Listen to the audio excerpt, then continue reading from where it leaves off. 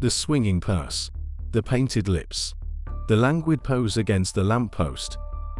Then the sudden glint of a knife, choke scream, fleeing footsteps, and over he would repeat his brutal compulsive act of killing, says advertising poster for Jack the Ripper film by Robert S. Baker dated 1959.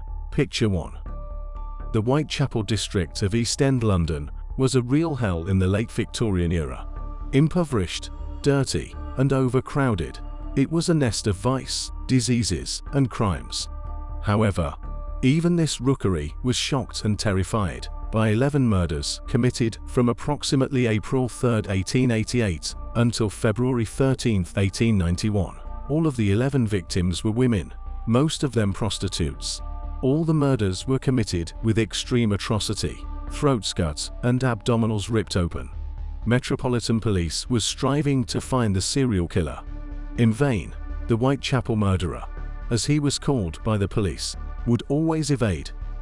He grew bolder and dared to send letters to the police, newspapers, and individual investigators telling about his plans or committed murders, and even sending human organs.